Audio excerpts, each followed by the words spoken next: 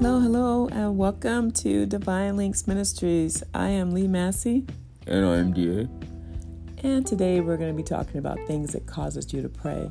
And we're in Jonah chapter 2.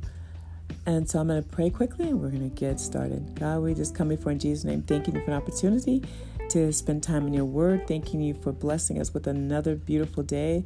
We ask you that you just come with your Holy Spirit and just give us wisdom on what we say, that you will be glorified in it. In Jesus' name, amen. Amen. All right, guys, so we're in Jonah chapter 2. And so we were saying what things, we were going to list some things that forces us to pray. So looking at Jonah's life, if you look in chapter 2, the first thing that we were saying was what? Yeah, affliction causes us to pray. The first thing he said, I cried. Let's see. Hold on. He said, I cried out of my distress to the Lord, and he answered me, and I cried for help from the depths of Sheol, and he heard my cry. For you cast me into the deep. So I think that anytime we're going through things that cause us to pray, whether it's losing a job, an illness, whatever it is, it's going to cause us somehow to pray. So if we're not, close to God, when you go through things like that, you get close to God. Exactly. And I think the thing is that we have to stay consistent with our relationship with God. And that way, when things like that come, sometimes God warns us in advance of things that's going to come our way, and we're ready and we're equipped to be able to go through that smoothly, and not with panic and fear and all that. Amen. And so I think that's the key thing. I think we have to stay consistent with God, and that way He'll warn us of things that are to come, And so I think that you're right. Afflictions, like Jonah, it was afflictions that caused him to. But but I like the fact that he said God heard me, and the key thing is God. Even when we're in disobedience, because Jonah was in blatant disobedience to what God told him to do, but yet when he cried out to God, God heard him, and I really believe he had a heart of repentance whenever he cried out to God. So I think that's when God, whenever we're in disobedience, when we repent, God's right there to snatch us back up. I mean, the love of God is just amazing, and we don't understand that love that He has for us. And I think we get so into thinking that God is, against us, but He's actually for us. But sometimes our lives is against Him. Exactly. That's good. Yeah. Because our lives are, and sometimes when we're walking in disobedience and in our own desires, And another thing is that causes us to pray is walking in our own desires, because God gives us you the thing that you desire, because He said He'll give you desires of your heart. And Jonah, his desire was to get far away from God, and so God's like, oh, you want to get far from me? I can take you as far as you need to go. And so that when that fish came, it took him way under. It took him in the depths of the sea. So it took him down, which is amazing to me that it took him. That fish took him way down into the into the depths of the sea that was far away from God, and that's why he said, "I cried from hell," because he realized I am so far away from Him. I wanted it, I got it, I don't like it. Exactly. And I think that's the key thing, that sometimes we want, our desires are not meshed with, are just totally opposite of what God wants for us. But God, He will say, okay, I'll give it to you. You want it? I'm going to give it to you and show you what it's going to, that you really don't need that. And then He said, God, you cast me into the deep. I was cast out of your sight. In verse 3 and 4, he talked about that he was cast out of God's sight. And he said, even in verse 6, he said, I went down to the bottoms of the mountains. And I was thinking about that. I was like, wow, he went low.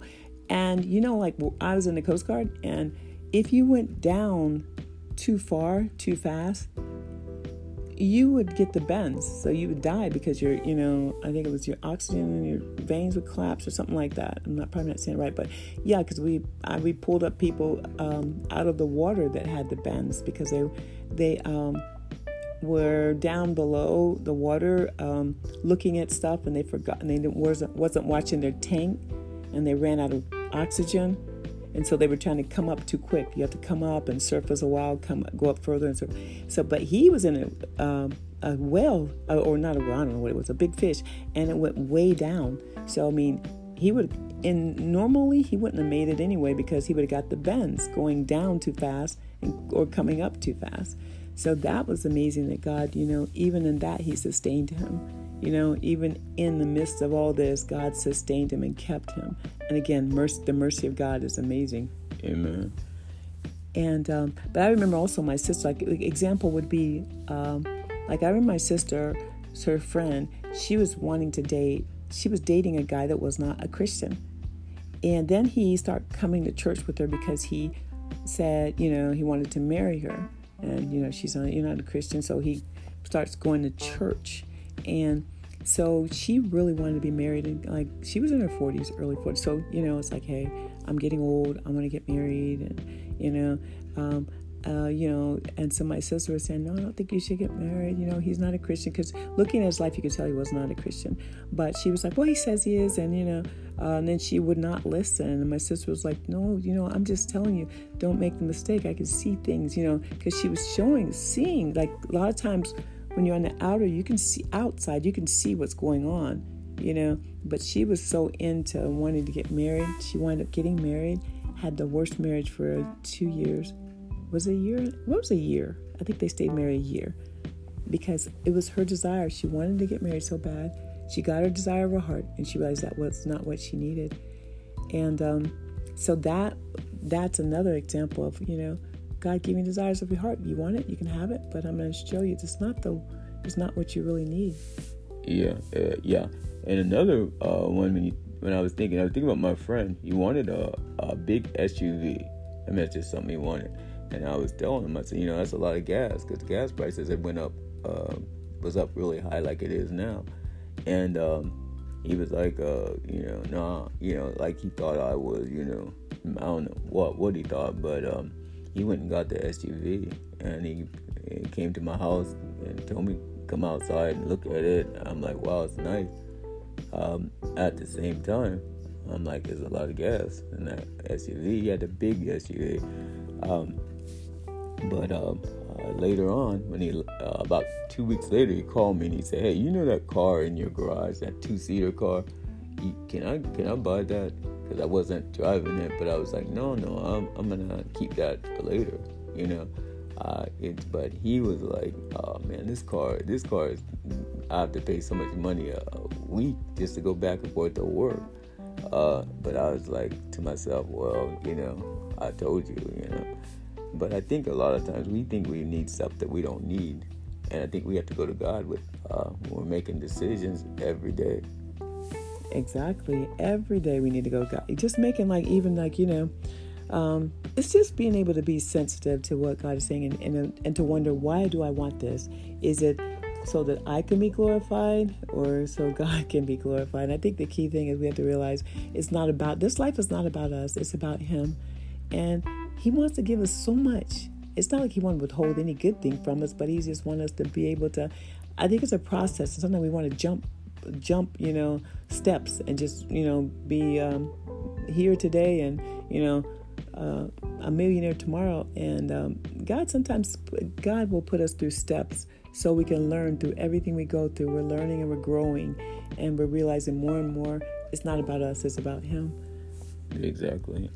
And I think another reason is, that we go through, that forces us to pray is we faint, fainting. Sometimes we get, we get weary, get discouraged, get disappointed, and then it causes us to pray. And the Bible says in Galatians 6:9, it says, and let us not get weary in doing well, for in due season we will reap if we faint not.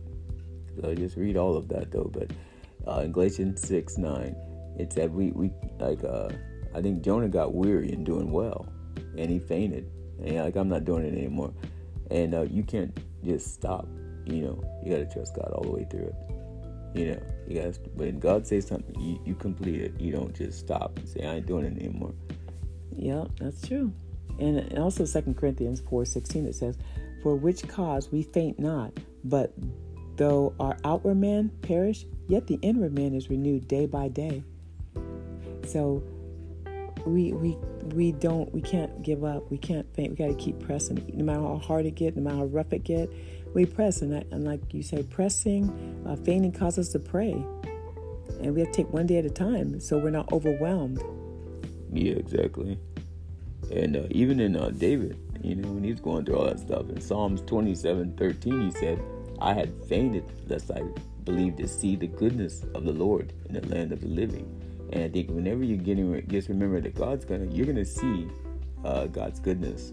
If you don't give up, just don't give up, and you'll see it. Yes, amen. Amen.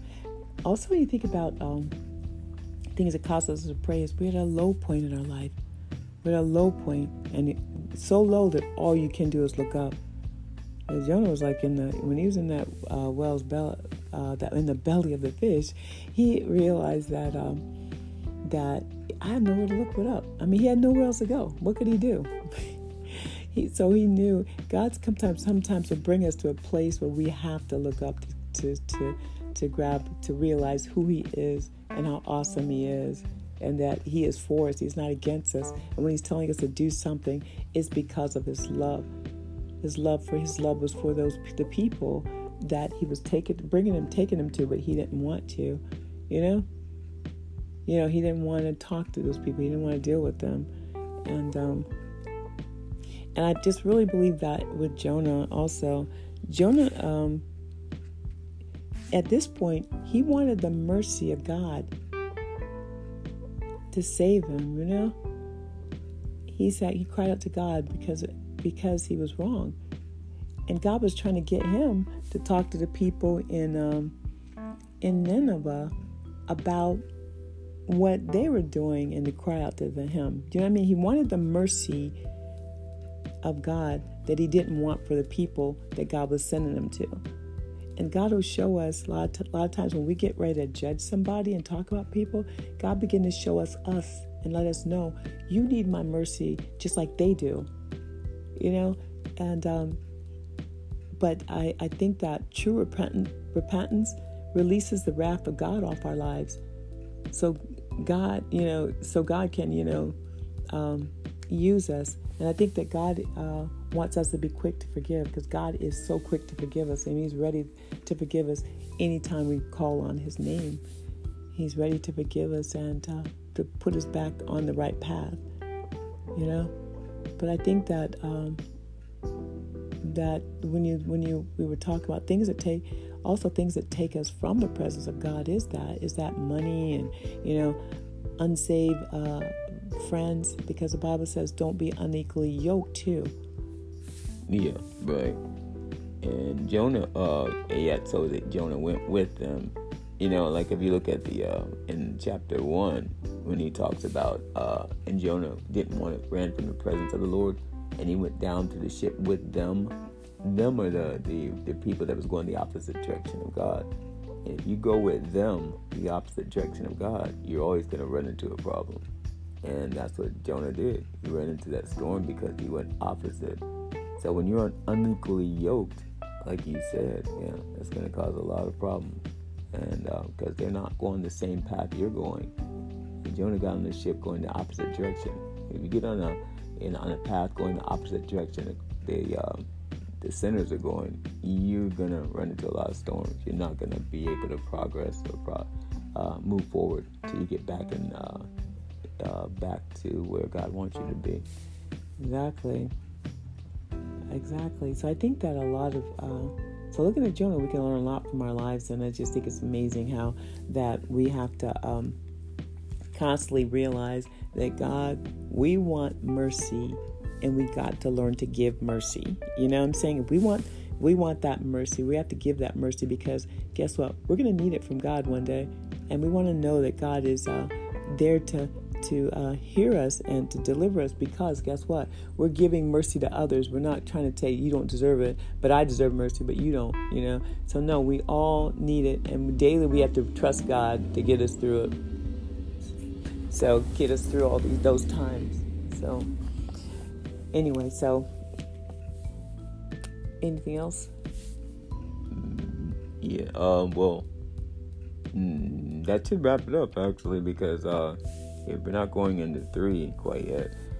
So we just want you guys to know that we have to constantly stay in the relationship with God that God wants us to have. That relationship where we're constantly being obedient to what He's telling us to do, to constantly check our hearts and what our desires are, make sure our desires are His desires, and match it. No matter how good they look, if they're not His desires, we're not going to progress. We're going to keep going back and going through storms, going through tribulations and trials, because we're not in right relationship with Him. And that we shouldn't faint, don't get weary in doing well, because in due season you'll reap if you faint not. Amen. And then when you get to the low point in your life, just make sure you keep looking up. Just know God's right there, and He is so merciful. When you ask for forgiveness, He's right there to forgive you and get you back on the right path. Amen. All right, guys. So I want you to know that we love you guys, and hope that you have an awesome day today. And just remember to keep God first, and your life will be a lot easier. Amen. All right, guys. Love you guys. Have an awesome day. All right.